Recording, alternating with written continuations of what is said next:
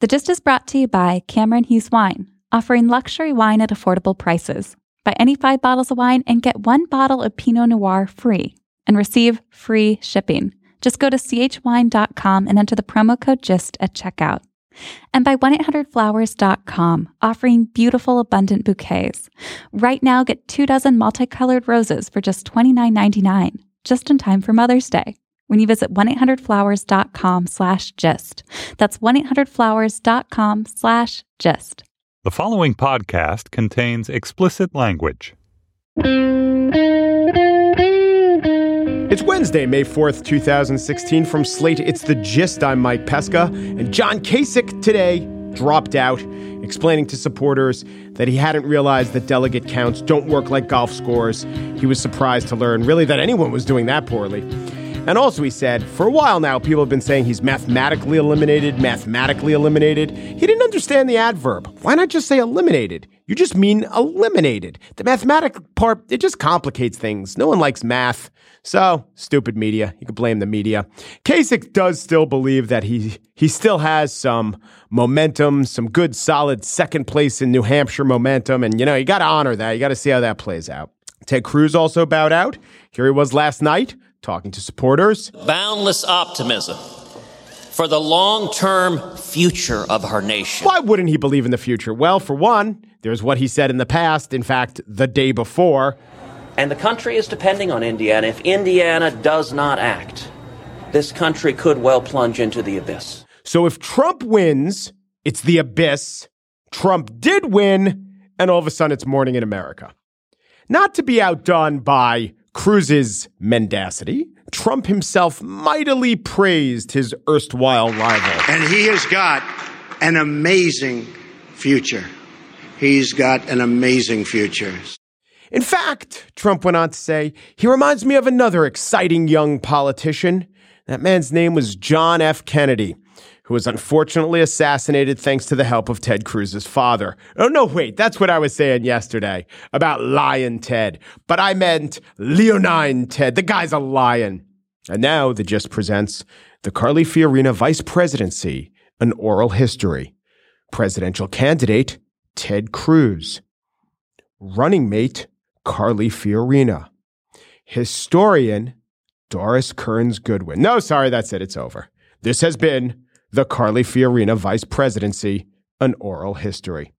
On the show today, you might be worried. I'm happy. 2 New Yorkers are running for president. I win. It's a win-win for this guy. But you might be upset about it, which is why we're reconvening the much requested Trump Anxiety Hotline. But first, you've looked at the calendar, right? May 4th. May the 4th be with you. That sort of pun is below the expansive intellect of my next guest, Cass Sunstein, who has seriously contemplated how Star Wars explains all. I've been talking up Cameron Hughes Wine for a little bit. I'm not going to lie to you. They pay me to do so, but I think it's a compelling story. It's bottles of wine that are worth maybe $100 that they sell to you for like $25 because there's surplus in all the vineyards in Napa Valley and in Sonoma, and Cameron Hughes knows how to get these. They take the label that they normally sell them off, they slap the Cameron Hughes label off, and boom, there's like an 80% discount. And we're talking about wines that are rated over 90 by Wine Spectator. So I've been talking this up, but I haven't actually gotten my hands or lips or mouth on a Cameron Hughes wine. I'm going to draw this out a little bit. I got the free shipping, and you're going to find out how to also when I read the special offer code. But I opened the wine, and it looked good. It looked like wine. It looked like the kind of thing, I was just so happy to get it and unpack it, and it looks like it's going to be just an impressive wine to put on the table. And there's a story with the wine. Put you in the position of serving this expensive wine, but saying, oh, I have no affectations. I'm not out to impress you with a $130 bottle of wine. I know that you have such good taste that you enjoy the wine that would cost $150. But trust me, we're doing this on a budget. We all win. Luxury wine at affordable prices. Here is the deal. Buy any 5 bottles of wine and get 1 bottle of Pinot Noir free. And you get free shipping. To get a free bottle of Pinot Noir at $25 value and free shipping, go to chwine.com and enter the code GIST at checkout. chwine.com, shop for your wine. Enter the code GIST at checkout and receive a free Pinot Noir from me and free shipping. So there was this old story. It's not a story. It really happened. Two great interviewers of their day, Bob Costas and Larry King, and they challenged each other with a guest who the interviewer in question wouldn't know. And Larry King said, okay, Bob Costas, you're to interview Mario Cuomo. And it went really well. Bob Costas did a good job.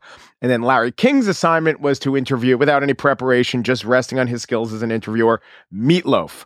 And it did not go well. I was reminded of that as I hold in my hand The World According to Star Wars by Cass Sunstein, because somewhere out there must be some pop culture writer who has been challenged to write a legal review journal article, because Cass Sunstein is the Robert Walmsley University professor at Harvard, and he was served in the Obama administration, and he's actually the most prolific legal writer we have in America, cited more than anyone else. And now he's turned his sights to Star Wars. Hello, Cass. Hi. After Star Wars became really huge, to the surprise of Lucas, he really embraced this hero as a thousand faces, Joseph Campbell way of looking at narrative. Did you buy it? Did you buy that he was informed by that beforehand? Did you think that he was kind of grafting on some highfalutin messages to essentially explain a good Flash Gordon serial? Well, one thing about Campbell in the Hero of a Thousand Faces stuff is that he wasn't saying that the people throughout cultures who had this narrative, which is kind of in Christianity and Judaism and Islam, he wasn't saying that they knew about a Hero of a Thousand Faces. He was saying that it's kind of in the human psyche in all of us. Right. And I think Lucas, to the extent that he wasn't directly influenced by Campbell, he was tracking what zillions of people have from their own psyches produced. At what stage he got onto Campbell, unclear. I think it's lovely to think that it was relatively early, certainly not in the first scripts, but relatively early, maybe around Empire Strikes Back, that the hero's journey was something that he was informed by. He certainly has said that. So I think it's a combination, the early scripts where Luke wasn't the hero at all, and Darth Vader was basically a side character. The early scripts didn't have any of this Hero of the Thousand Faces stuff. I don't think it's unfair to say that Lucas was, in the first trilogy, influenced by Campbell. There is, of course, this double-edged sword that if you get the idea of the hero with the thousand faces or the collective unconsciousness, many names for similar theories, if you get it right, you create something universal. But if you get it slightly wrong, you're just replicating a cliche. Completely. So failed TV shows that we don't remember or movies that were not successful are having that plot. So you have to do something in terms of the visuals and the narrative that complicates it. And Lucas succeeded in that. I think some of the great comic book heroes, Batman, captures that. Jessica Jones completely captures that. And that's, I think, the most recent incarnation of the idea of a hero's journey. And so it has to be executed with a little originality, or otherwise it seems it has no life. That's right. You could have all the ideas you want about universality and the hero's journey, but if that lightsaber didn't have that really cool hum that the sound engineer figured out by putting his Zenith television in the back of a console or 1,000 other details, it wouldn't be good. I think one way to get at the difference between the prequels and the first trilogy is the prequels, I have a somewhat higher view than most people, but I think no one would say they were inspired. Yeah. It wasn't like genius caught fire in those. And in the original trilogy, they're inspired. Do you think that when you're younger, you're just bursting with so many thoughts, and then the key is to harness them? And when you get older, you know how to harness them, but the key is to generate them? That's a very good question. Bob Dylan, in a great interview, said, he doesn't know where all that stuff came from that he did when he was young. He said it was like he was touched by something. And he said, very poignantly, he said, I can do other things now. Yeah. But I can't do that. Yeah. Well, then again, he was so much older. He's younger he's younger now. Yeah. So I don't know if there's a generalization about what happens over the age span. Some people, when they get older, they are basically going in the tracks they went before. Some people, when they get older, they get a well of creativity that kind of bursts through with something amazing. I think with people like Lucas or great musicians like Dylan, it can vary. Sometimes, and I think Dylan is an example, you come up with something really spectacular when you're no longer young, and it is extremely creative and novel. What about with you? To get out of those ruts, do you do things like write books about Star Wars instead of behavioral economics or law theory? Well, I never really feel in a rut. I might be in a rut, but I never feel in a rut. So, if you're a law professor, you write a lot of stuff, and some of it, thank goodness, will never see the light of day. And you kind of feel in your right shoulder roughly whether there's a little tickle. And if you feel that little tickle, you know you're onto something that might be worth publishing. And if there's no tickle there, you keep it on the computer. Now, there are a couple arguments put forth that I thought you argued them well, but I actually disagree with. You make a case that Star Wars was very important to the success of Star Wars when it came out. And of course, that's true to some degree or another. And yet I think that often in the culture, we make that argument too much. I can't tell you how many pieces I read about the popularity of the X-Files in the 90s is that we're in a conspiracy mode. No, we're not. It was just a well-executed TV show. And in fact, I think we were less conspiratorial than we were post-Watergate, or even that we are now.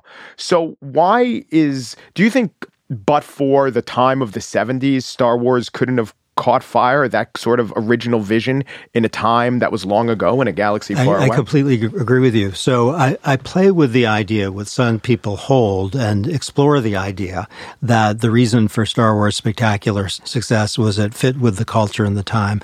But I don't believe that for a minute. I think that is often an ex post explanation. Taylor Swift, fantastic success because it was after 9/11, or Harry Potter was just what was needed, or given the economic downturn, Adele, of course. Yeah. And the last one, I think, seems completely nonsensical as it is, but it's not less nonsensical than the others. Is she like the comfort food version of a singer? Is that the Adele argument? I just mentioned her name in the economic crisis. I didn't even have an account. So I completely agree with you that this account, which a number of people have about Star Wars, is after the fact reconstruction that makes people feel a click. But I think you're completely right that whether it's true or not is extremely conjectural, and I don't believe it for a minute for Star Wars. To think of Star Wars 10 years before, 10 years after, if it did well, as it would if it were as cool for the technology of those times as it was for the technology of its time, then you could also generate it fits with the zeitgeist story. Yeah. So don't believe zeitgeist stories. Do you think that works of art that do really resonate with the zeitgeist are lesser? Because sometimes I think that they're written off as such. Oh, it was just the right moment. But other times I think you could brilliantly capture the moment, and that deserves every bit of respect as something universal. Well, back to Bob Dylan, he was a 60s kind of a guy, also a chameleon and a shapeshifter, so whatever time he was in, I think he would have had a good chance of breaking through.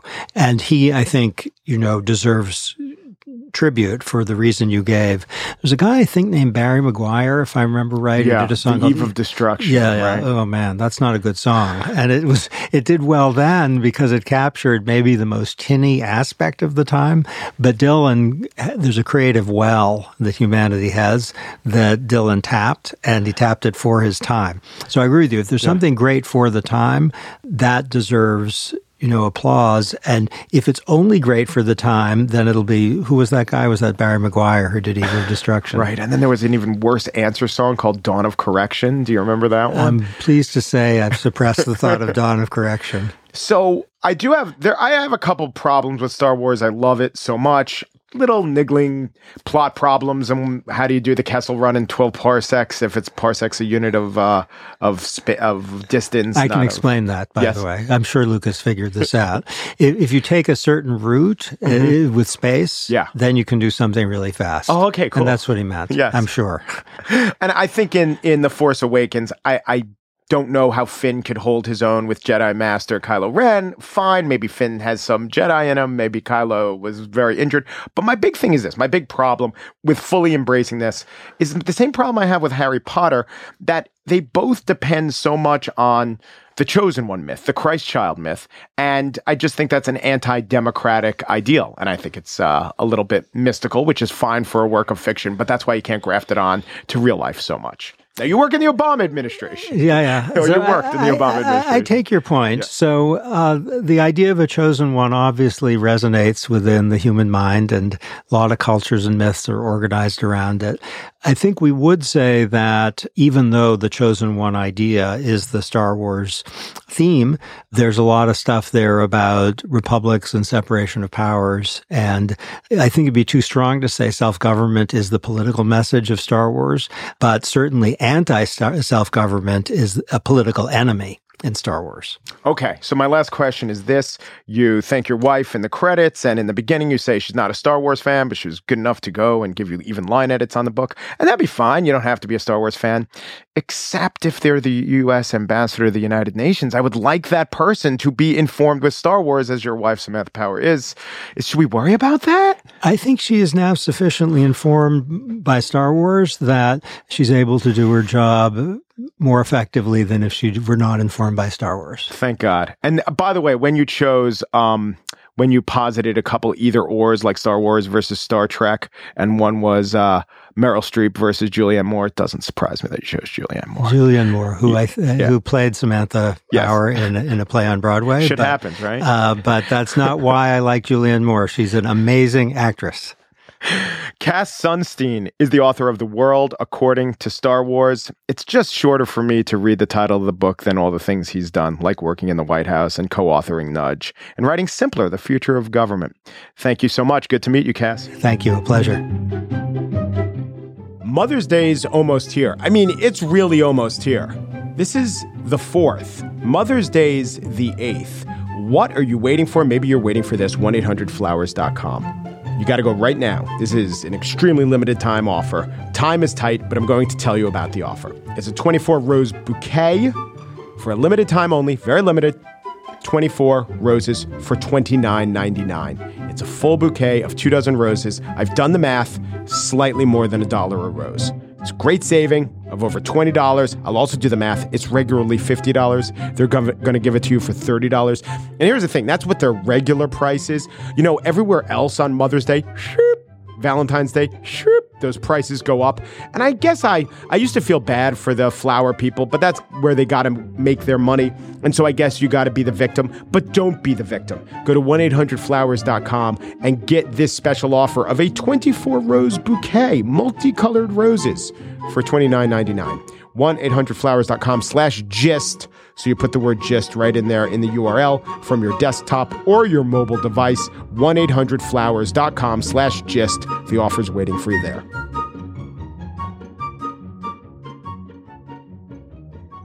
And now the spiel. It's the Trump Anxiety Hotline. All right, hotline volunteers, it's going to be another tough day. Brew another pot of coffee. Remember, reroute all the really tough calls to me, the supervisor. All right, there's one. Hello, Trump Anxiety Hotline.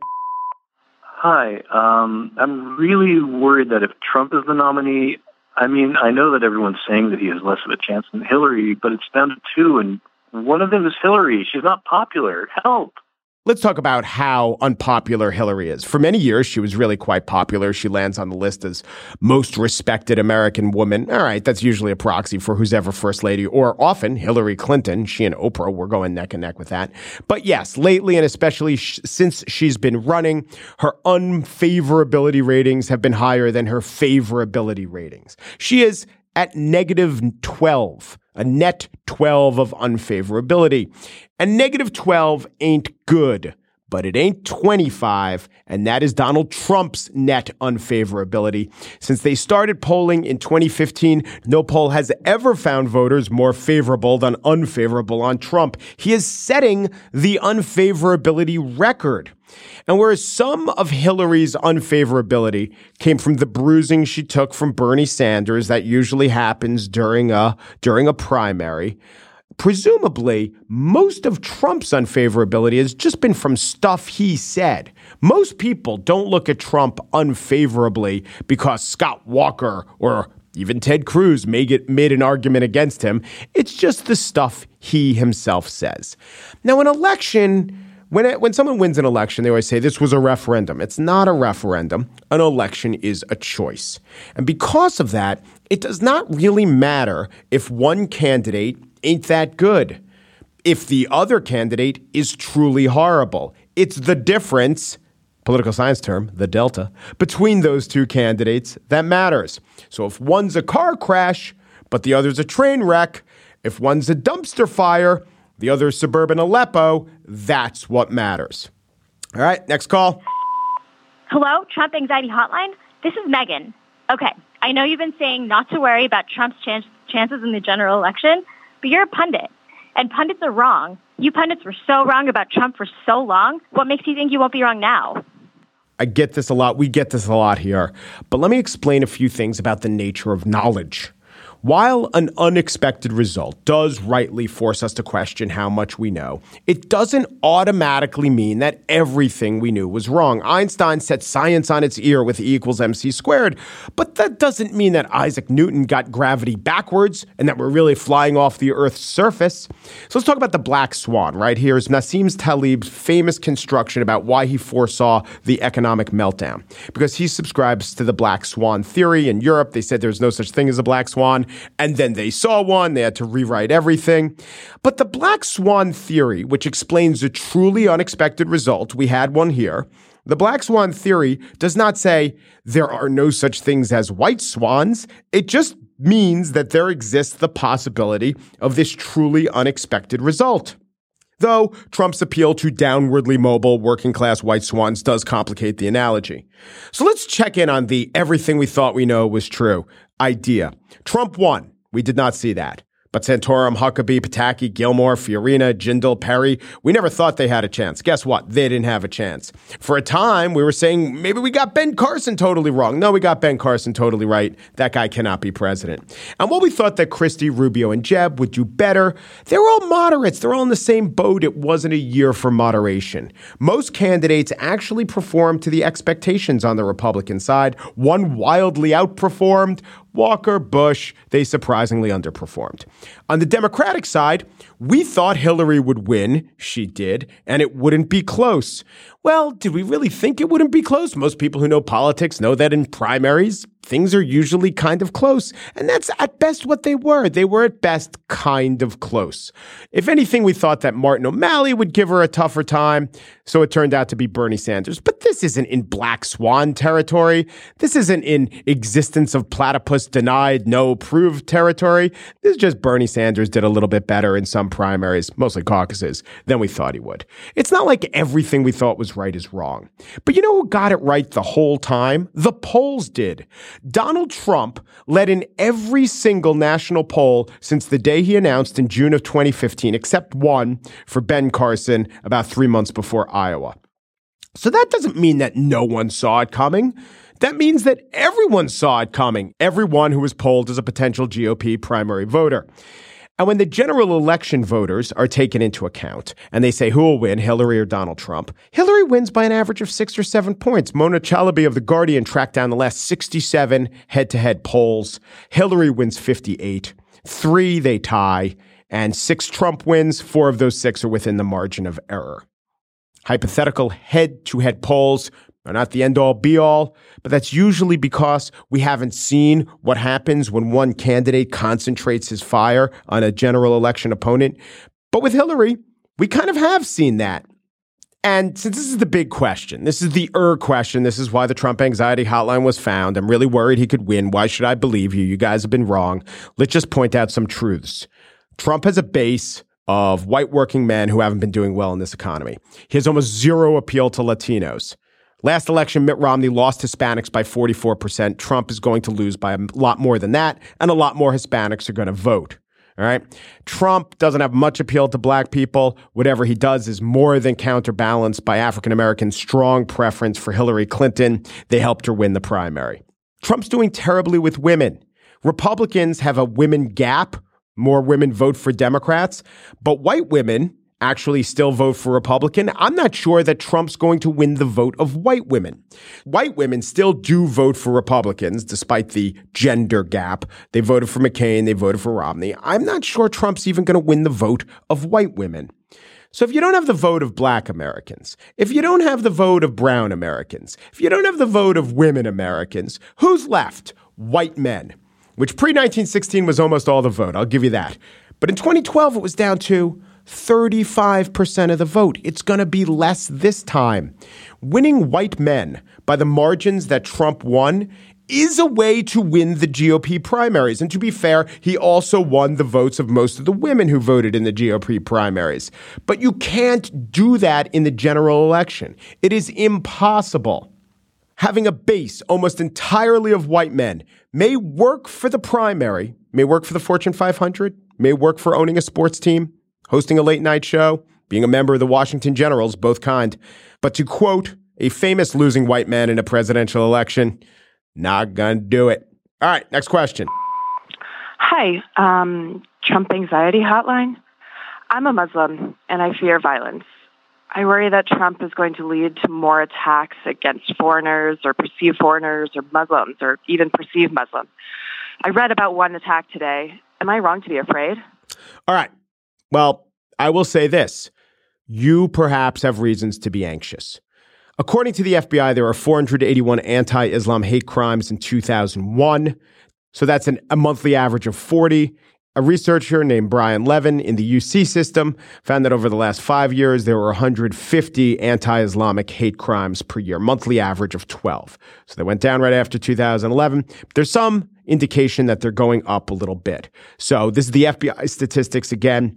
The total of anti-Muslim hate crimes, 135 in 2013, 154 in 2014. We still don't have all the figures in 2015, so there's a bit of a lag. So they are going up a little bit. The question is it Trump that's prompting them?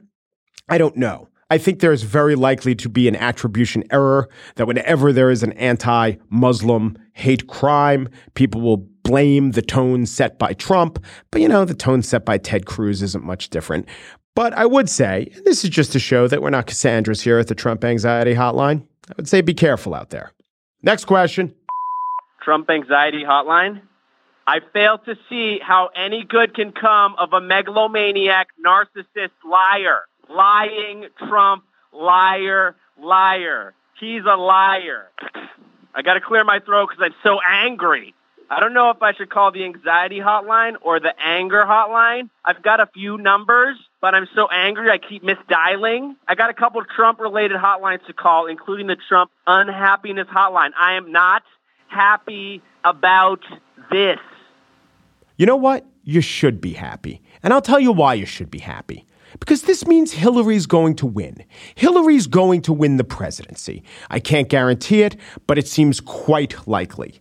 And if the Republicans had nominated a moderate or an appealing candidate like Rubio, Kasich, or Scott Walker, that candidate would really have had a chance against a vulnerable Hillary Clinton. We think now that candidate wouldn't have had a chance because that candidate did so poorly in the Republican primaries. But Republican primary voters are the people who voted for Donald Trump. They're not a good indication of what the general American public thinks. Hillary Clinton's going to win, not Trump. So would you rather have a couple months of this anxiety or the very real possibility of a GOP win? I can answer that. You'd probably have the assurance of a GOP win. People hate anxiety so much that studies show they would rather have the certainty of a bad thing than the possibility of a bad thing, meaning also the possibility of a good thing. That's how much people hate anxiety, but that's what keeps the Trump Anxiety Hotline funded. But it's not just a Hillary win. And I say this to appeal to you because I can tell by the tone of your voice that you're a likely Democrat and you want Democrats to win. So it's not just a Hillary win.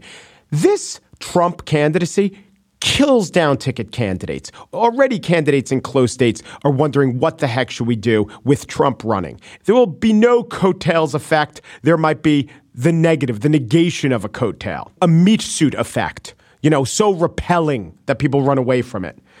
I'm not saying the House will be in play, but if Hillary Clinton becomes president and there's a real possibility that Democrats control the Senate, she can actually craft an agenda. And that's what Obama had. After 8 years of muscling through that stimulus and Obamacare, after 8 years, there are tangible positive benefits. That's what you get. So, are you so selfish that you wouldn't trade some anxiety for 6 months if you get good policy in 8 years? Or would you rather have less anxiety, but then bad policy? And even if you're not a Democrat, if you're a moderate Republican, this is a good result for you because this will moderate and reform the GOP. They have to reform on immigration. They have to reform on Latino issues. Trump is going to lose so badly, so profoundly, that it will finally convince the GOP to change on immigration. The elites know they have to change, but the base still goes for these anti-immigration policies. Maybe finally one day the base will say, wow, we gave it all we could with Donald Trump and his wall. What a horrible failed policy. But even if the base doesn't say this, the changing demographics of America and the wisdom of everyone who will run after Trump loses in 2016, they're definitely going to have to tone down their anti-immigration issues or they'll never win again. This is what's going on with Trump. You have to draw the enemy near. You have to wait until he's right on top of you. You have to hold your fire until you see the whites of his eyes and his constituency. And then you blow it up. This is the best possible outcome for the Democratic agenda. For any hope of moderation in the Republican Party, this deals the largest possible blow to the dopey, unable to be wrangled Limbaugh, Palin, Tea Party wing of Republicanism. But it only works if you tease it out into the open and then eviscerate its standard bearer. All right, this is the Trump Anxiety Hotline. Until next time, and I assure you there'll be a next time.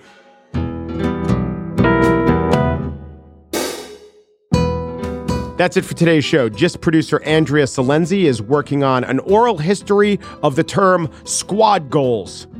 Steve Lichtai, executive producer of Slate Podcasts, is working on an oral history of planking, owling, Tebowing, and Batmaning.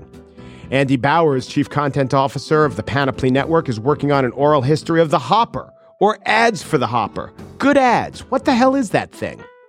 We also had help today from Al Smith, Vidya Keshavan, Catherine Wynkoop, and AC Valdez. The gist. We're still panicking over flash mobs in the knockout game, and we're doing an oral history of them as part of our Casualties of the War on Christmas series. Un Peru de Peru du Peru, and thanks for listening. I've got a few Trump-related hotlines, including the Trump unhappiness hotline. In case you can't tell, I'm not happy about this.